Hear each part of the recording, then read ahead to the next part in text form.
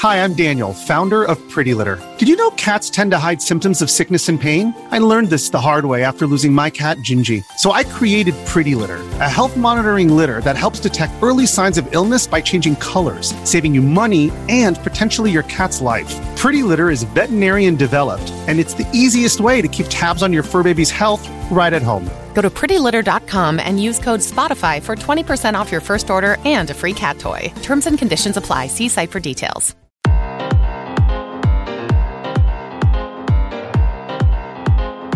Ladies and gentlemen, boys and girls all over the globe, the state, the world, wherever you happen to be sitting in front of that campfire with your old ham radio, this is Larry Charles, one half of the Game Dev Unchained podcast team, and the other half, he wears green to my red, Mr. Brandon Pham. Hey, what's up, everybody? Hello to the colorblind people out there as well. This is another weekly episode of the Round Table Session. And of course, the podcast favorite, third member of the group, Ray Graham is back. What's up, Ray? What up? What up? And he brought a friend. Ray, you get the 6-man award, by the way. If there's a 6-man award for podcasting, that's yours, dude. There's two of us, but we still are 6 men. I love it. I love it. And of course, he brought a friend this week, a special guest from before, Richard Lico. Hey. Welcome back, man. Thank you. Thanks for having me. So our round table is getting rounder every time we do this. Right now it's a square. One day we'll get to 6 people, but let's get right back into the topics. So of course, we have to start off the round table discussion with the Kerbal Space Program. I still don't get, I'm not getting the name right sometimes, but I don't know, Larry, about how you feel with this stuff. We kind of broke the news with this unknowingly. So do you mind going over the turn of events here? Sure. So just so everyone knows, there's a lot of, like, one day we're just chilling at home. It's like 2-3 in the morning and phones start buzzing. 6 o'clock, 7 o'clock, still buzzing. And we see that our podcast is getting a significantly high amount of plays for its 1 day average.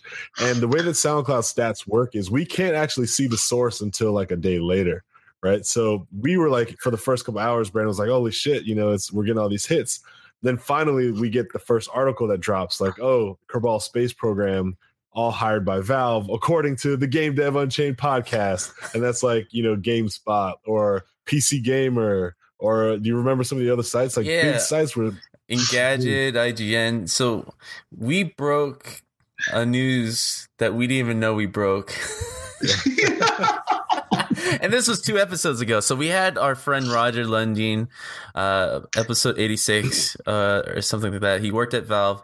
And the whole focus was about, just his career. And there was this like 5-second tangent where he kind of mentioned offhand, like, oh yeah, the Valve is still hiring indie or small groups into the fold of their company. It's like, oh really? The last I've heard was the Portal team, and that was it. And he's like, no, there was something they hired like 4 to 6 months ago, like the guys who did Kerbal Space Program. Yeah, they hired the full team, and now they're working at Valve. I was like, oh, that's interesting. And then we moved on, right? Yeah, so nonchalant. So nonchalantly. And so that weekend, it was funny how it happened. I think it is worth listening to all the, at least the indie developers or people who are just interested in marketing overall. I guess keywords really help when you are trying to sell something, because even on SoundCloud, right, it tells you, like, oh, okay, you got a bunch of traffic from a tweet. And I was looking, I was like, Larry, I have no idea where this is going. And I kind of had to do some Googling on my own.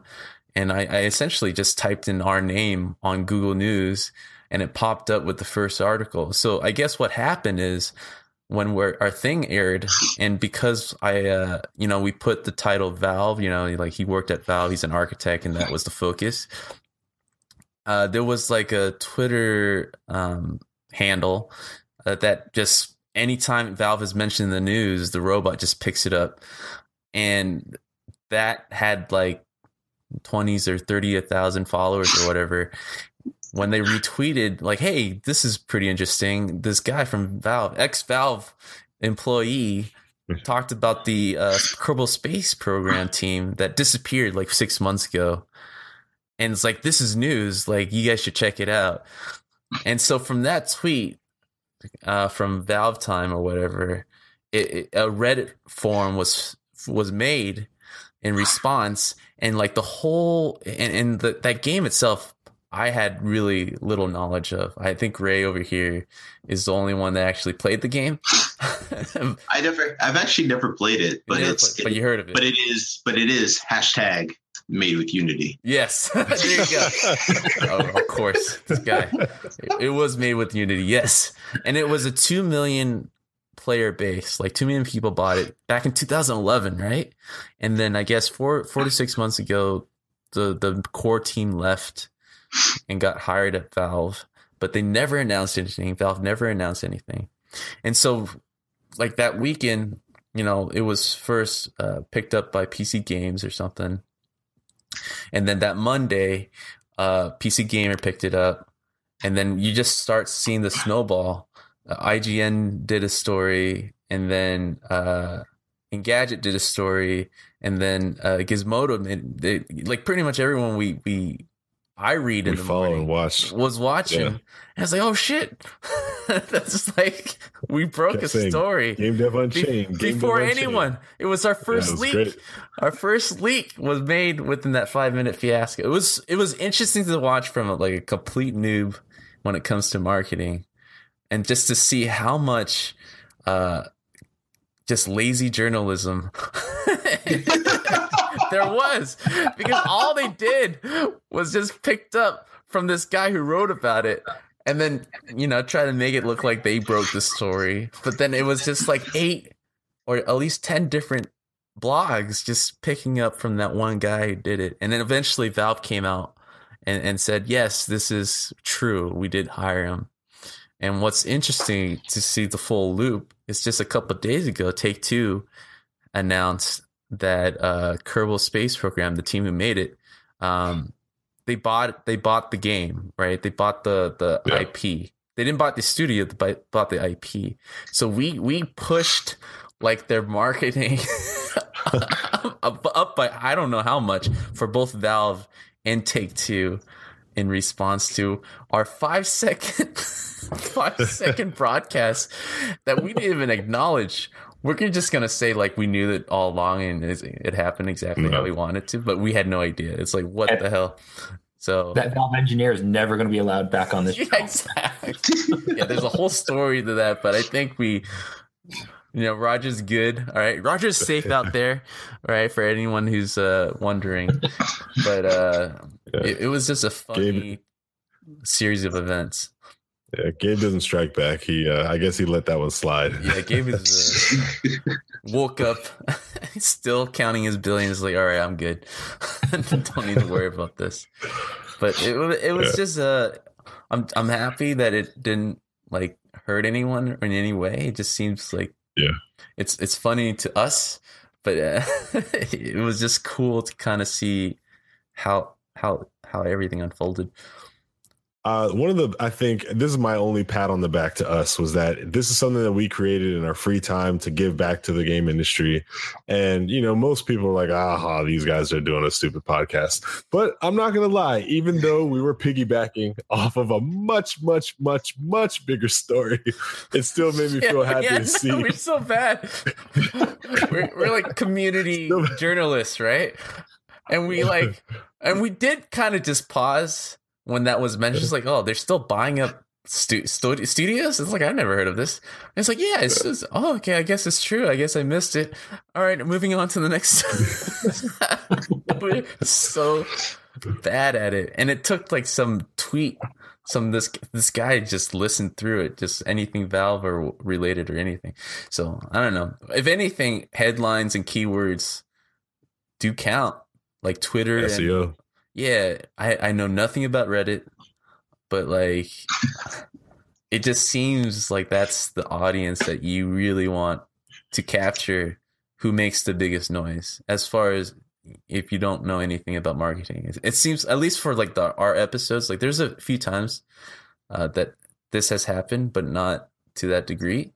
but it always has started within a Reddit forum where people just start talking. And I guess journalists just hangs out on Reddit forums, man. I'm telling you, dude, they piggyback the shit out of each other. Just seeing how that happened in the last week was funny. A lot of news you hear, like it starts on Reddit first, it's like Reddit first, then hits Twitter, then, then it just goes from there.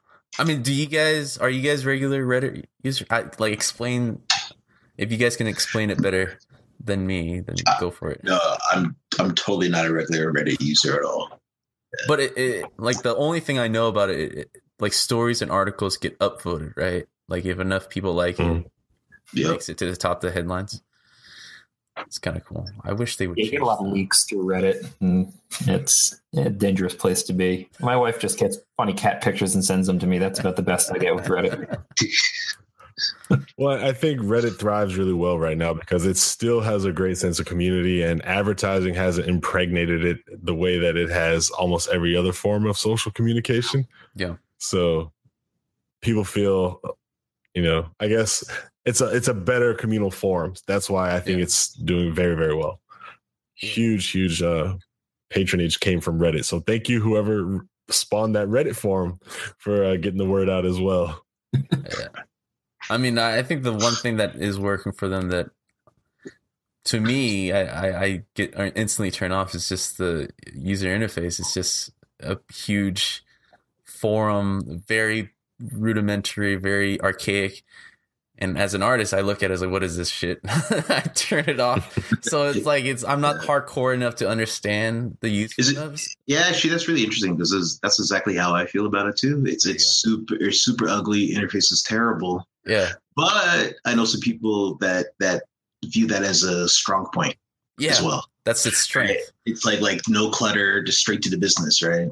But I think it's ugly as hell. Yeah. Yeah.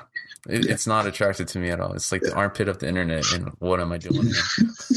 Damn, like, dude. Reddit's been so good to us. I know Reddit. Game Unchained, brought to you by Reddit.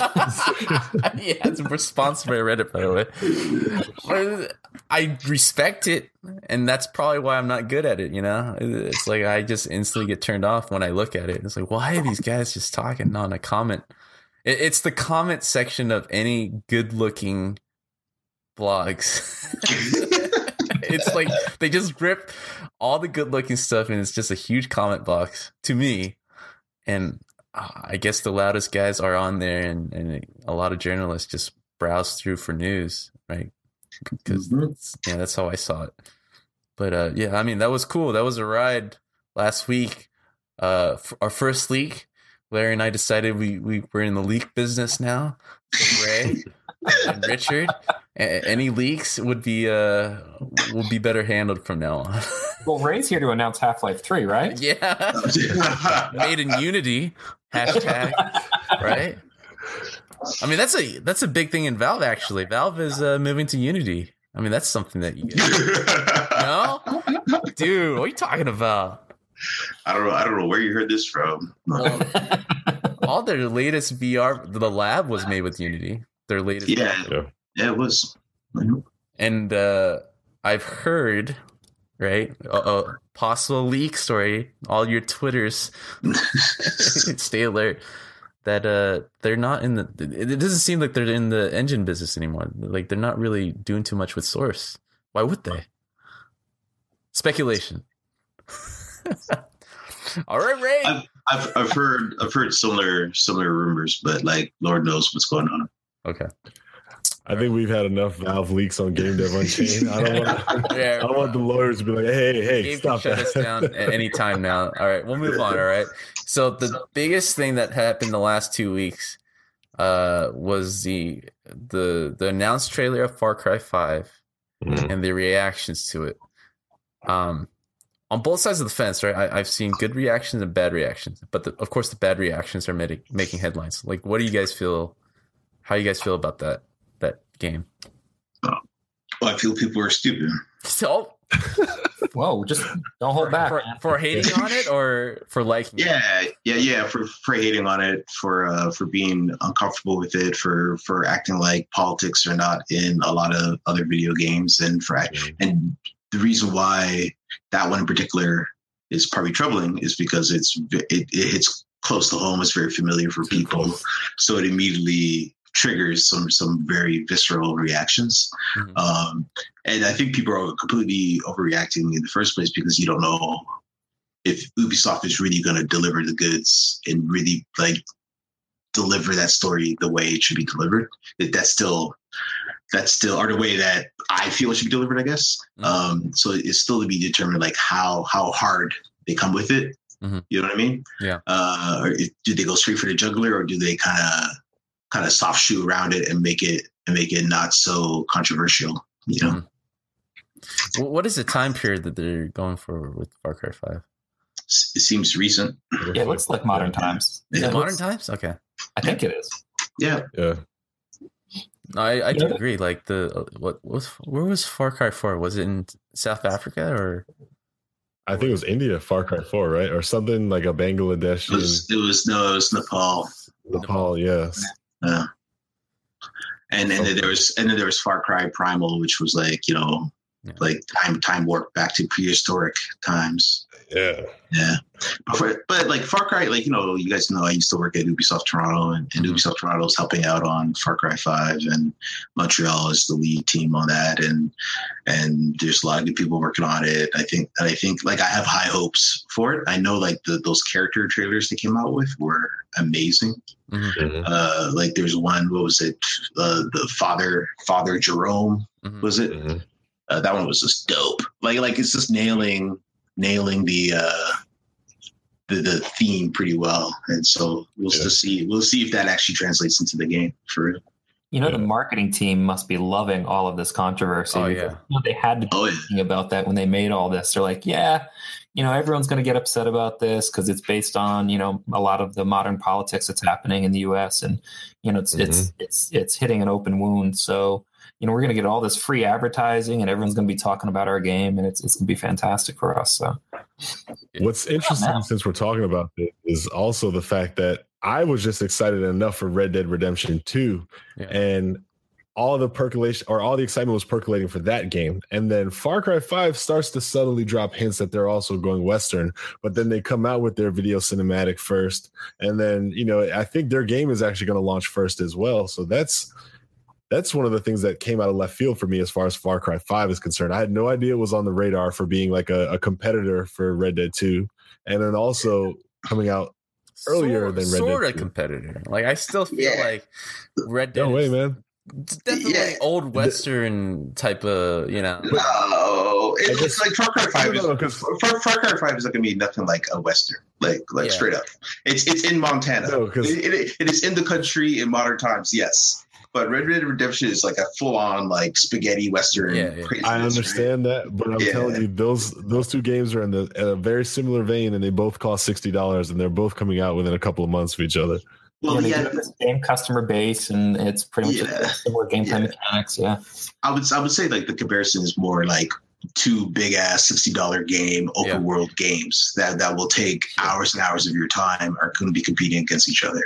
That's how I compare them. But the theme and the setting, like they could be more opposite in my eyes. Yeah. You don't get what I'm trying to say, man. You city slickers. I don't care what time period it is. He's saying your opinions are wrong. Like Far Cry is very.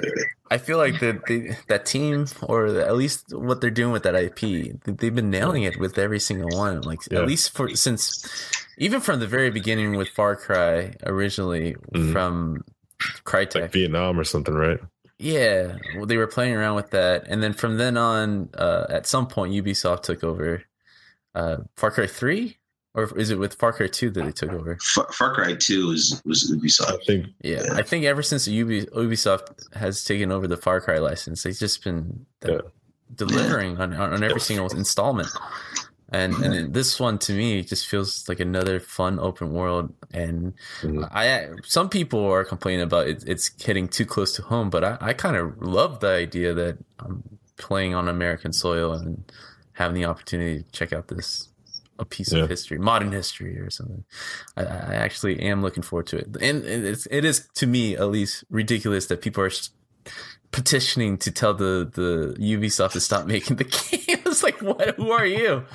You're gonna buy it, dude. The change that org link that went around was hilarious. It was a good read. I couldn't stop laughing.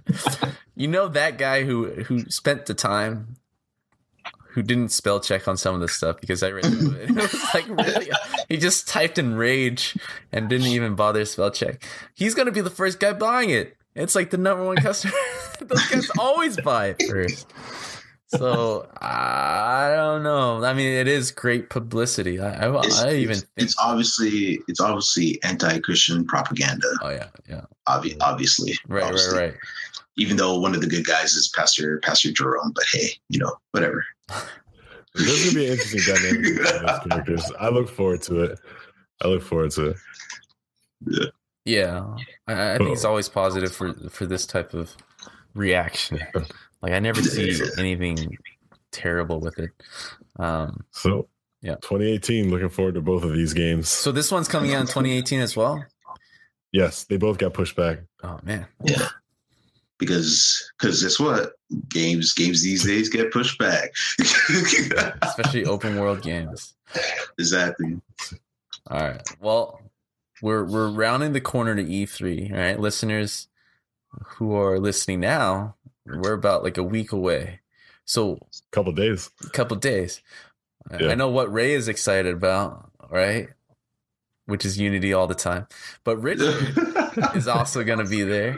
I mean, what besides your own project, of course, like, is there anything about this E3 that excites you the most?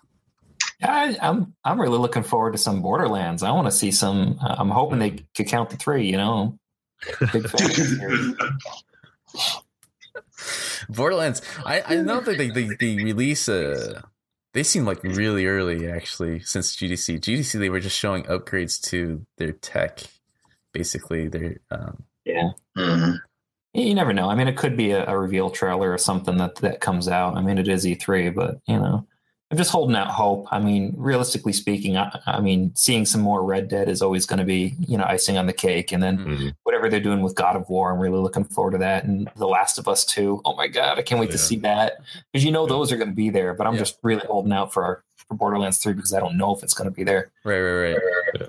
Yeah. Well, my big question to you, though, is are you going to check out Destiny 2? Yeah. Well, all right. So I'm looking forward to playing it as a fan instead of a developer. That's going to be awesome. Yeah.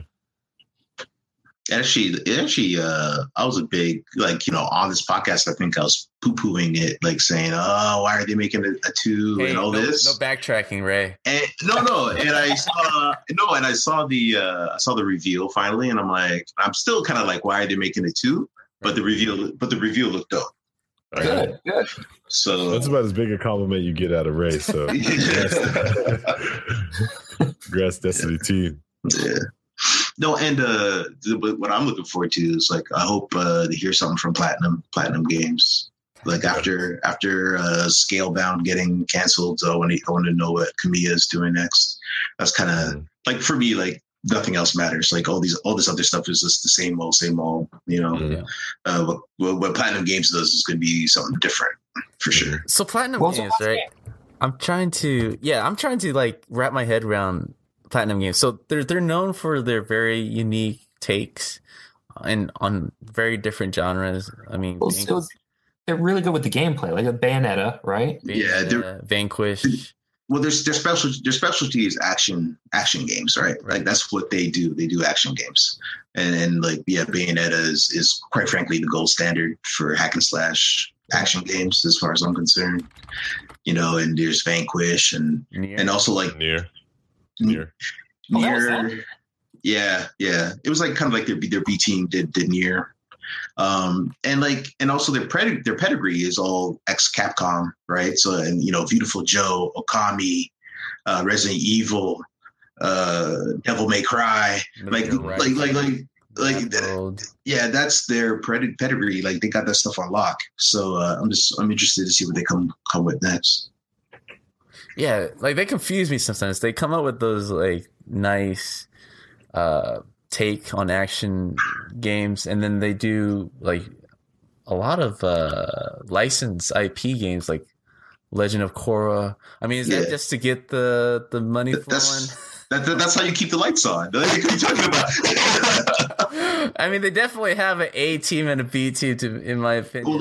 Well, like I think they have 3 teams, right? All right, and so it's kind of uneven. Some of the games they do are like you could tell it's done by somebody like a different team, and it's like Legend of Korra wasn't very good, but Transformers, which seemed very much based off of the same tech, right, as Legend of Korra. I enjoy that game like a whole lot, right? Yeah, I mean, they try as much as they can to have fun with the license, Yeah. And that Transformers game, like, I kind of got hated on it. There's definitely a lot of things they hate on it about, but like, there's some really good fighting in that game. Yeah, it's always like when I see Platinum Games, you have Vanquish, you have Bayonetta on this, and then suddenly you're looking at Teenage Mutant Ninja Turtles. Like, what the fuck? I mean, they're selling well, right? They're selling well on their own on the good games, right? For a Japanese game company. Yeah, well, I think the big ones that sold well for them, of course, was Bayonetta. Vanquish sold well for them, probably. Nier has been doing well, PC. Right? Yeah, Nier seems to be doing well. Yeah. Yeah, the Bayonetta just came out on PC, right? Isn't that? It did, and Vanquish also. Vanquish too. Yeah. Vanquish is on PC. I was just playing that like a couple of days ago, and it's so good. If Vanquish is not in your life, you need to correct that. The game is really good. I love Vanquish. Well, and Vanquish is like also obviously like they were like, look, we see you Gears of War, we see you Western cover-based shooter, and we're just going to show you how to do this like for real. Yeah, right. And then like Vanquish is amazing. So Sorry, Richard, what did you say? And knee slide all over the place. Knee slide. Exactly. That guy's got strong knee slide. Just knee slide and shoot. Slow down time. It's slow-mo. No, I love it, man. I love their games. So like this E3, they're opening it up to the public for the first time, right? Like people can buy tickets. Yeah, limited. It's expensive. It was 15,000 tickets for public. 15,000 like tickets. 15. So how do you guys feel about that change? Do you feel like that's a good move? Is it too crowded? That's necessary. That's how it used to be, man. Like it used to be open to the public. Like when it was actually like super fun to go is when it was actually open to the public. Back in Atlanta. Yeah, you could even go back that far, but even in LA, it was open to the public. Like in like 19. I'm gonna go way back, like 1998, 99. Oh, it was still open to the public, right? Larry and I was only 5 years old at that time. Yeah. You guys are still drinking. You guys are still drinking Similac at that time. Yeah, right.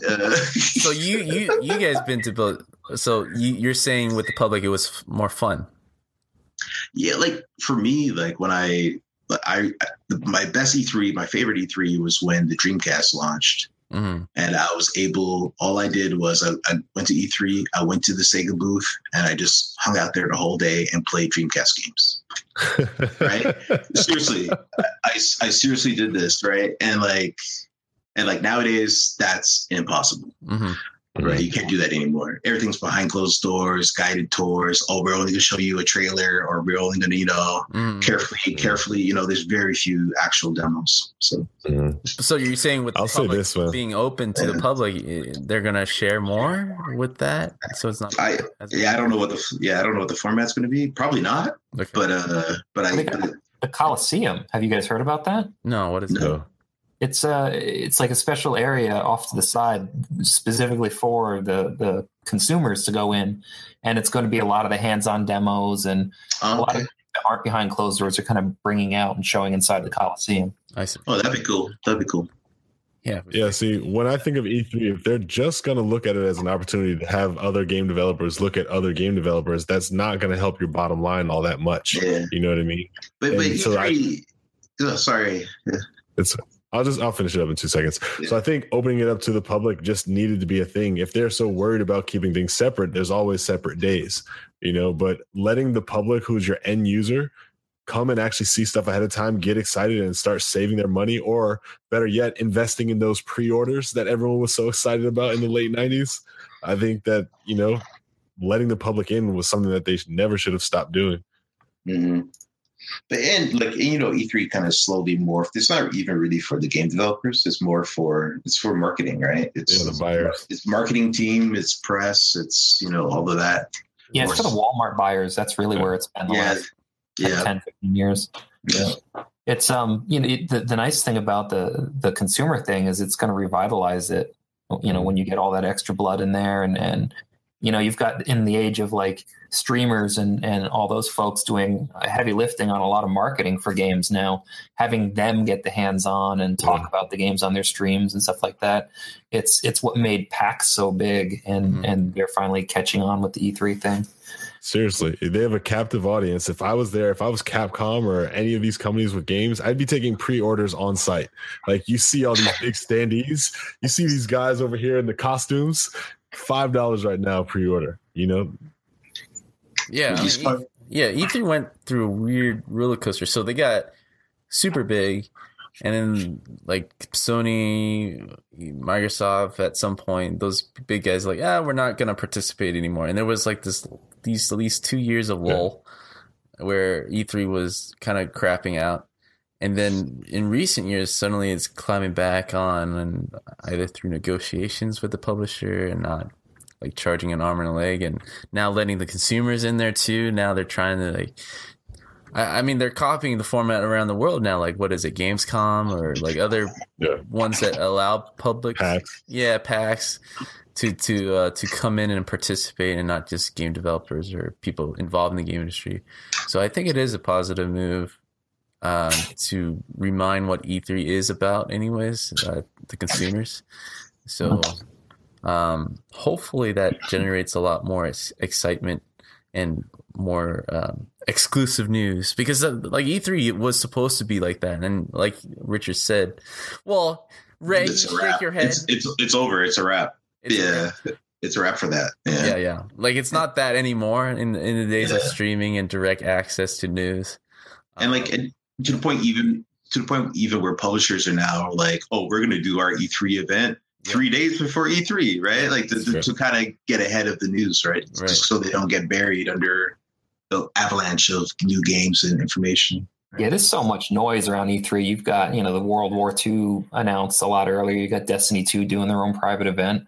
Exactly. I think E3 is just so much rapid fire information coming online. It's easy to get lost in the fray. Mm-hmm. Yep. So it's kind of good that it's more like this huge arcade event for games that haven't gone out, which is, I think, in it itself is pretty exciting. It's like, go play the games for next year for 3 days. And just hang out. So, or in some cases, the game from E3 after E3. Yeah, I think Batman was like a double E3 before it came out. Yeah, exactly. It was like 2 years in the running. I think God of War this year is going to be that way because it was in last year's E3 as well. Yeah, was it playable last year, like a demo and everything? Oh, no, I think they just had a trailer. Just the video, right? Yeah, the moment we realized that God of War is like infused with Last of Us kind of gameplay. Yeah. So, as far as systems go, it seems like Microsoft is the only one that has one left in its sleeve, right?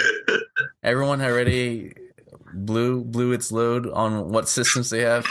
Like, there's the Switch is out, PS4 Pro, even the Xbox, what was Slim, right? Yeah. And now they got the only Xbox One S. Yeah. One S, which I don't even understand why they even came up with that, but there it is. And then now Scorpio, which is the megaton of consoles, and they don't want to call it number 2 because they don't want to hurt people's feelings.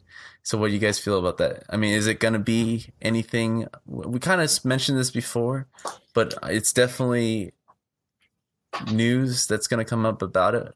I mean, it's the last one left. Oh, how do you guys feel about the new system at this point? Has anything changed? Is it just an additional thing?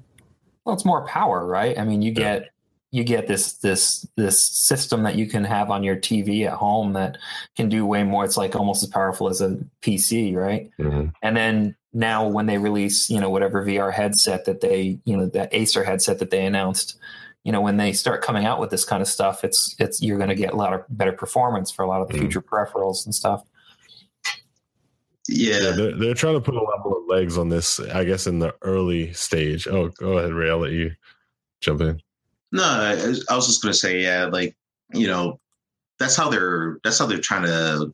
They're kind of marketing it that way, that it's like, yeah, it's going to be so powerful. It's the world's most powerful console.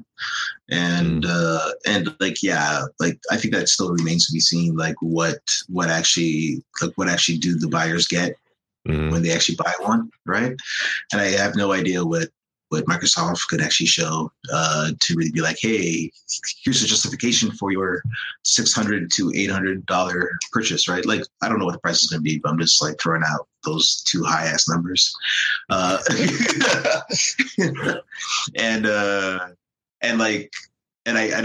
me, I only care about, like, I'm like, which games are going to be rendering at 4K and running at 60 hertz, right? And that would be a big deal if like every game comes out, it's like, yeah, 4K, 60 hertz, here we are, right? But I just don't believe that will be true.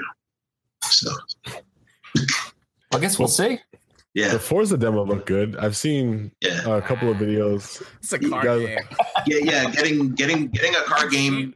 Getting a car game to run 60 is a totally different story than getting Tomb Raider to run 60, right? Yep. Nonetheless, they got it.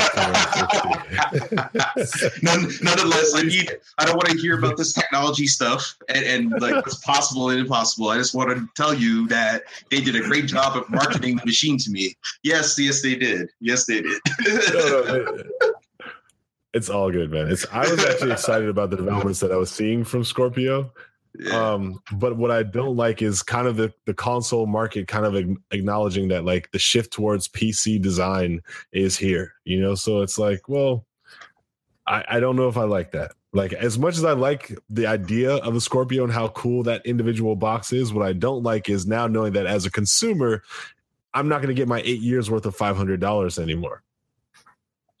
Yeah, and that's the tough one. Yeah. It's like having a cell phone, though. Like, the new version of the cell phone comes out every year. You can still run the same apps on it. It's just in 3 years, your apps are going to start running like shit, So it's, you go for the new phone. I think consoles are going that same direction. But is it still, I still feel weird, even though I'm spending less on a console. Maybe because I'm just paying my phone in segments. I'm not like Ray over here who pays 2 phones and just be okay with it. But like with a console, it's still, even though it's less, it just feels more expensive than me upgrading with my phone every 2 years. I feel like I need to spend at least 5 years with my console before I can retire it. And otherwise, it just feels like PC. Like, why wouldn't I just spend that money on PC and just save up? Yeah. Yep. So, Well, there's a lot of arguments there, right? People are like, "Oh, you can't play your PC in front of your TV." Well, like, you could build one. Yes, you could build one where you could do that. Yeah, you could totally do that. Steam Link, you just get that and you play it on your TV. I've got it. Works cool. Yeah. So my question is the Scorpio just really marketed to people who haven't bought an Xbone yet? I mean, is that really it? No, like that's like Xbox One S is for those people, right? Like Scorpios for like enthusiasts, like you want the old one, right? I mean, like the PS Pro, it's that's when you buy a PlayStation 4 now, you're getting the Pro. You're probably not going to get the old school PS4, and then probably in a year or two they'll discontinue it, and then the new version will be out. Yes. I mean, I wonder if we had the news drop of the Scorpio. Sorry. Once we had the news drop of the Scorpio, though, there was other news that like people are kicking around dates for a PS5, right? Just adding to the calamity of what's the console market is turned into now. Like, so Ray shaking his head, audience. I'd like to go to Ray. Well, it's too soon, man. Like it's terrible. It's not, and there's no reason. There's no sense. There's no sense or reason to that rumor at all, right? Like, none.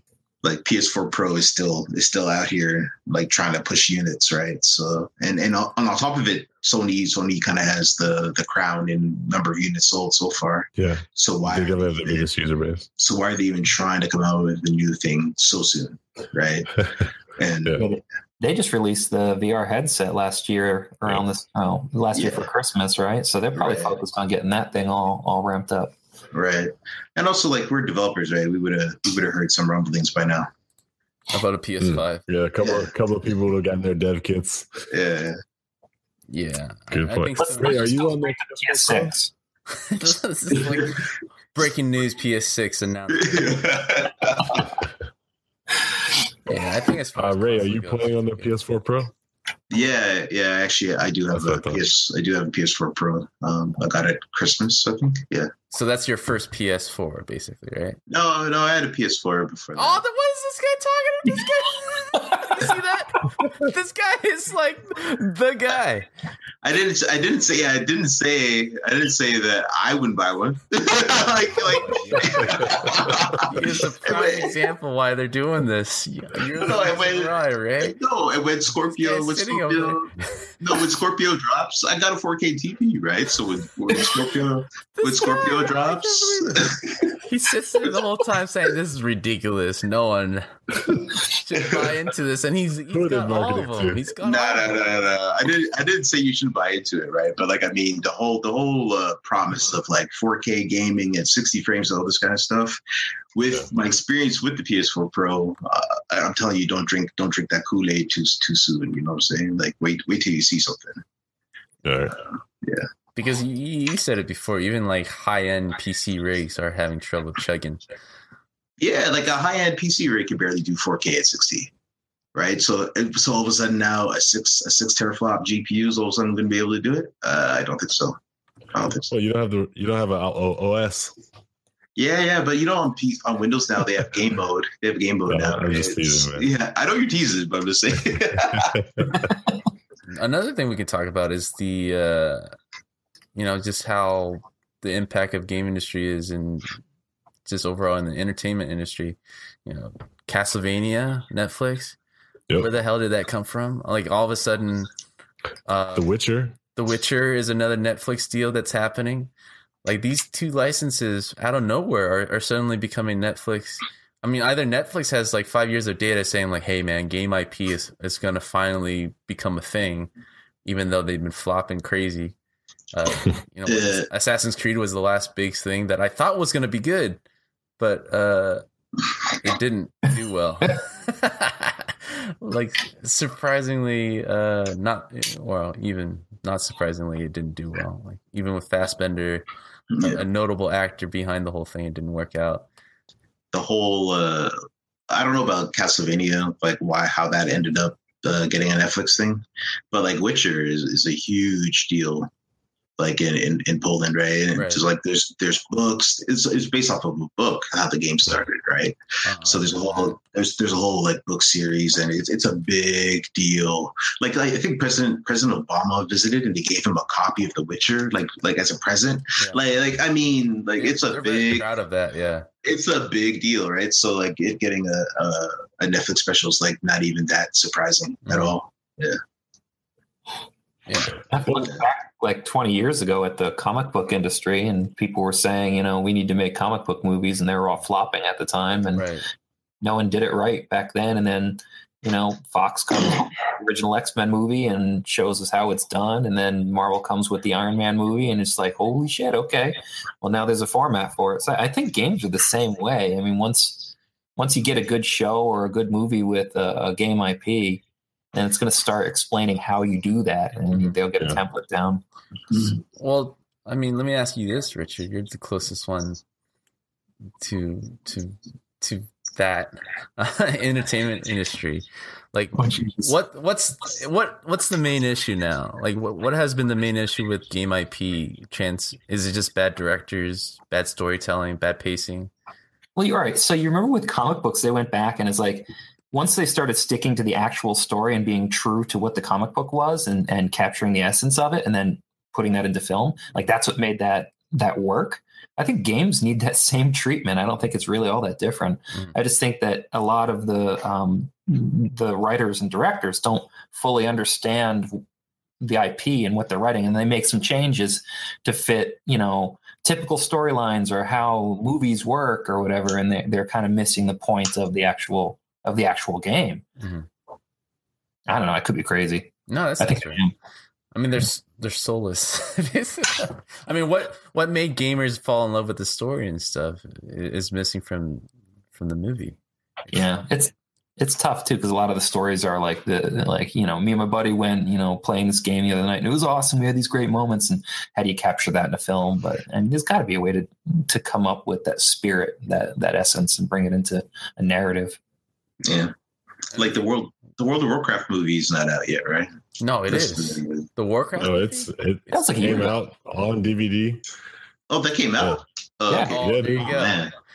Man, I didn't even know. It tanked over here, but in China, it was like crazy. The number one movie. Yeah, it made a lot of money in China. So it made it's millions in China instead of here. So that the shift to China has been very interesting the last few years. Like a lot, that market is booming over there. Yeah, man. Matt Damon saving it. Matt Damon saving China?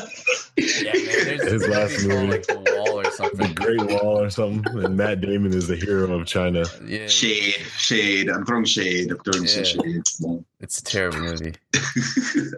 It's made by a well-known Chinese, well-respected director who even directed the Beijing Olympics. Like he did the whole opening act. Like he's a hero over there. So it is partly because of marketing too, because I haven't seen the movie, but of course when a U.S. trailer comes out for that movie, Matt Damon's front and center. Yeah, but it's because there was actually some special I was watching about the whole Chinese film industry, and how they really want to take on Hollywood, right? Mm-hmm. And so they actually are pushing hard for big budget Western actors in Chinese made films, right? And so that Matt Damon movie there was one of those movies in that mix.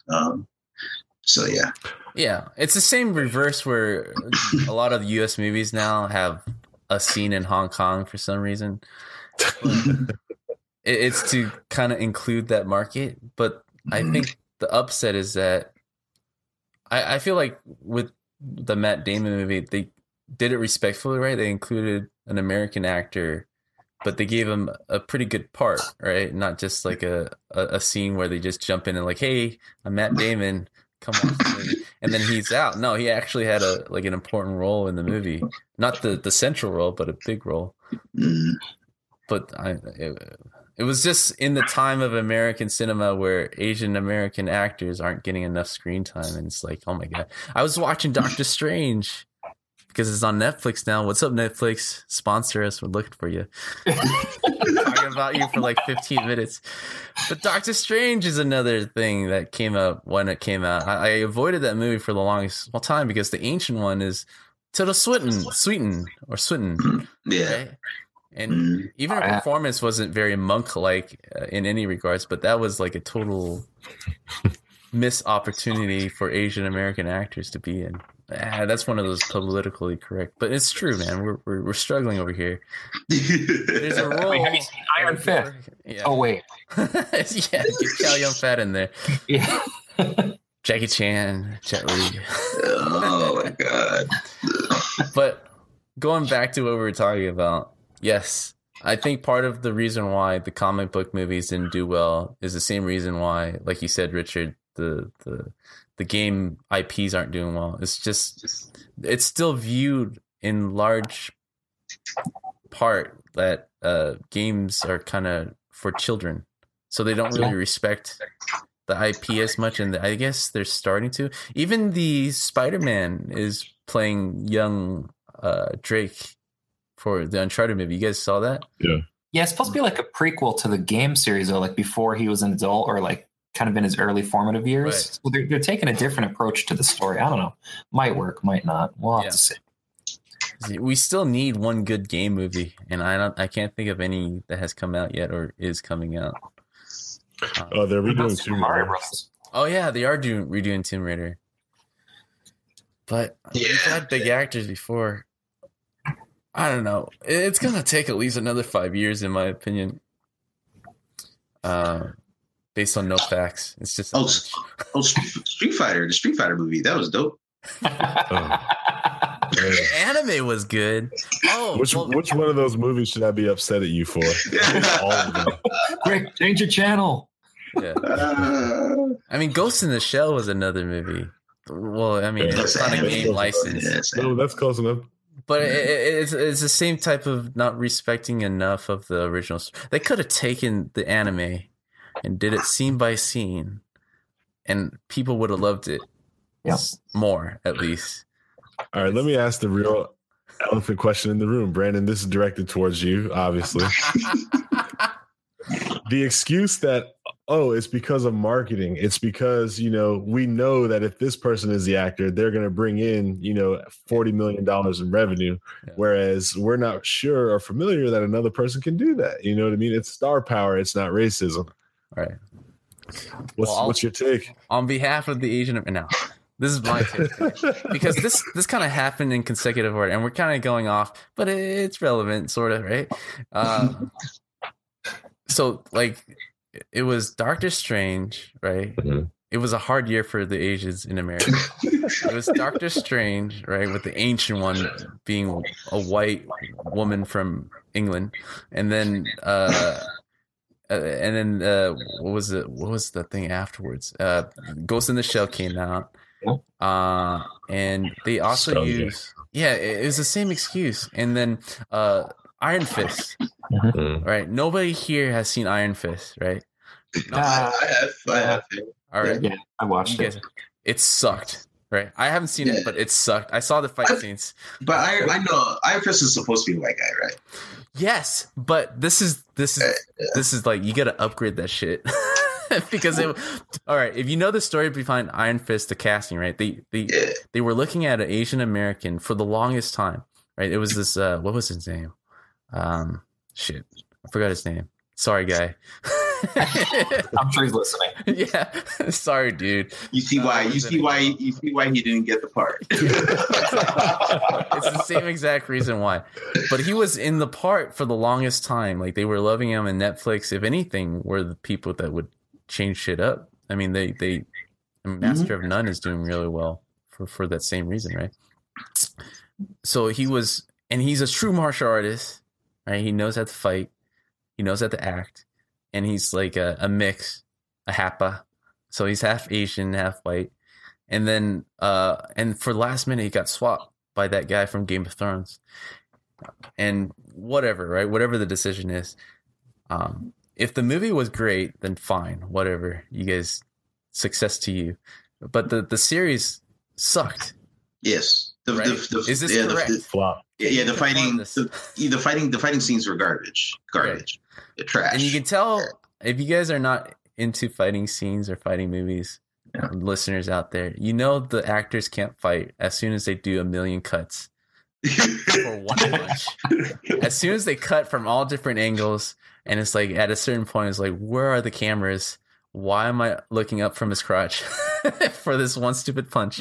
You know the fighting court, and it's not a choreography. Even the choreographer came out because people were hating on the fighting, and it's like, dude, it wasn't me, man. It was. Well, the choreography was kind of crappy too, right? Yes. But also like just his ability to execute the moves was terrible. You can't. Yeah, you can't fake certain things if your body. You actually just reminded me of something, because we're totally going off tangent, but I saw like Into the Badlands season 2, and Into the Badlands, the fight scenes are just absolutely bananas, over the top, amazing. Yeah, amazing. And they have an overweight English guy, and that overweight English dude looks better in Into the Badlands than homeboy of Iron Fist. Yeah, man. Hands down. You can't fake that stuff. That's years of training, dude. And so, but I don't think overweight English guy was trained at all. But he just did a way better job. Yeah, just a way better job. Yeah. So, anyways, back to my point. So we went through a bad year of how they keep trying to justify their decision, saying like, "Oh, clearly this guy was a better." No, he wasn't. Your movie sucked. And so it affects Asian Americans the most. because we're pretty underrepresented here in America. You know, you're not hearing the Chinese guy in China complaining about how Asians over there are having a bad time. It's like, no, we, you know, at least Asian male have like people they can look up to over there, and their actors are playing heroic parts and good parts. And I think anybody here besides Richard can empathize. Oh, wait, I'm not Asian? Minorities being underrepresented. And I'm not going to turn this political. It's just like that's what we went through last year with the 3 series. Yeah. That could have been ours, and we could have done, I feel, a better job, at least. But the same thing has been said forever about African American film as well. Yeah. And I think like there's been 2 movies recently that kind of disproved the whole thing. Yeah. Like one of them is like Fast and Furious. Mm-hmm. Yeah. It's one of the most multiracial, diverse casts, and it just kills it, right? Mm-hmm. In terms of the box office. And then like Get Out just absolutely just killed at the box office. So like all kinds of awards. So all these things about it can't sell, it can't be promoted, blah blah blah, are just like, nah, man. You just have to try and just deliver some good quality. Yeah, you can't sell an inauthentic execution, is what it is. Yeah. I was just watching Master of None. That's another one. So good this season. Yeah, actually, Master of None is dope. It was funny. I had never watched it before. And on Friday, I just started watching it, and I was done watching it by Saturday. Both seasons. I was like, oh, this is dope, right? So, yep. Yeah, and that's like a whole mix of people. You got the gay African American woman, you got the Indian guy, you got there was like a deaf eclectic tall white guy. Yeah, eclectic white tall guy. But look, it was just a well executed show, and I think we're at an age where we're not really. I think we can get past the stereotypes and just want a good story, you know. Yeah. And just have fun with it. I just feel like we're kind of being held back, and this time back to everything we said before about at least game IP and stuff. I think once they just let loose of the idea of what a movie should be in Hollywood, and how a game IP should be treated and stuff, I think you know the whatever they're dealing with, and at least translating can be better off if they just respect it, man. Yeah, like with everything you're saying, like a tie back into Far Cry, like I have high hopes. I have high hopes that Far Cry can actually deliver and be like, yo, I feel like they can, man. They've been killing it the last few games. Yeah. Gameplay is awesome. I hope they awesome. don't look like a cartoonish version of those people, though. Like, you know, they could easily just make it seem like an over the top religious crazy group, as opposed to like, well, what's their perspective? Like, why do they believe that? And like start digging into like a real thing there and make them feel honest and authentic. Mm-hmm. Mm-hmm. I mean, as long as I have an 8K, I can decide. It's like people get too serious. It's a game, man. Just relax. Just don't play it. Well, anyone who's going to E3 for the very first time, I'm talking to the students who listen to our podcast. Congratulations. I hope you enjoy yourself. E3 is a wonderful experience, especially if you're not black. Next. You got to do a quick excerpt. No, that's honestly, I'm like, still that's digging back in the archives of what happened to you. That's like episode 2 from this one. Quick excerpt. Yeah, what happened? What happened? I'm curious. Tell us. My very first E3. I'm a game design student at the Art Institute of California, and you know how they like keep the doors closed, so everyone's like at the gate ready to run in. They open the door. The very first booth in front of me was the Prima strategy guys. I was like, all right, I'm gonna go check out a strategy guy because I don't know about E3. I didn't want to look like, oh my god, everything. So I just went to one booth. You know, I'm trying to like ease into this shit, right? So I put my bag down on the ground, and then on a desk in front of me, I pick up like a Dragon Quest V or some shit strategy guide. And I'm looking through it, and then all of a sudden the security guard comes up and she's like, do you want to put that back? And I know she's not talking about the guide in my hands, because why would you have all this on display if you didn't want people? So I was like, put what back? And she was like, the one that you put in your bag. And so I grabbed my bag, I just lifted it up, I turned it upside down, and it only had like the stupid free Edge and Game Informer magazines that you get in the hallway. And like 3 magazines hit the table. And then the guy who like was responsible for the booth, like he didn't step in while she was confronting, but once he realized she was wrong, he was like, oh shit. Like you could see like in his one exhale, he knew that some shit just went down, and he came over and he was like trying to talk to her, and she was like, he looks like the type that steals. And that was her response, right? The kicker was she herself was an African-American woman. Yeah, there you go. It hurts the most. Super salty about that. That was. So I won't see you there then, huh? No, I'm not. Just don't wear a backpack, Larry. This year. It looks suspicious. Larry, this year. Larry always suspicious, man. When he's running, when he's like, that's always suspicious. Never run, Larry. Well, that would make me sad, man. Run. I want some mocap of that. No, it's I guess for the lady who, yeah, we'll tell you after the podcast. But anyway, I'm not salty about anyone else who can go to E3. Enjoy yourself. Go see some games. If you're a pro dev, go see your friends from other companies you haven't seen in a while. Just have a great E3. And fanboys out there, keep it safe. Keep the peace. Word. Yeah, this is Brandon Pham. It's been great. Thank you, Richard, for joining us. Ray, welcome back. See you guys next time. Good night, guys. Take it easy. Later. If you enjoyed this podcast and you want to stay in touch or continue to follow our developments, then you need to go to facebook.com/GameDevUnchained and drop a like and stay in touch. You can also get the direct feed for this podcast on soundcloud.com/GameDevUnchained.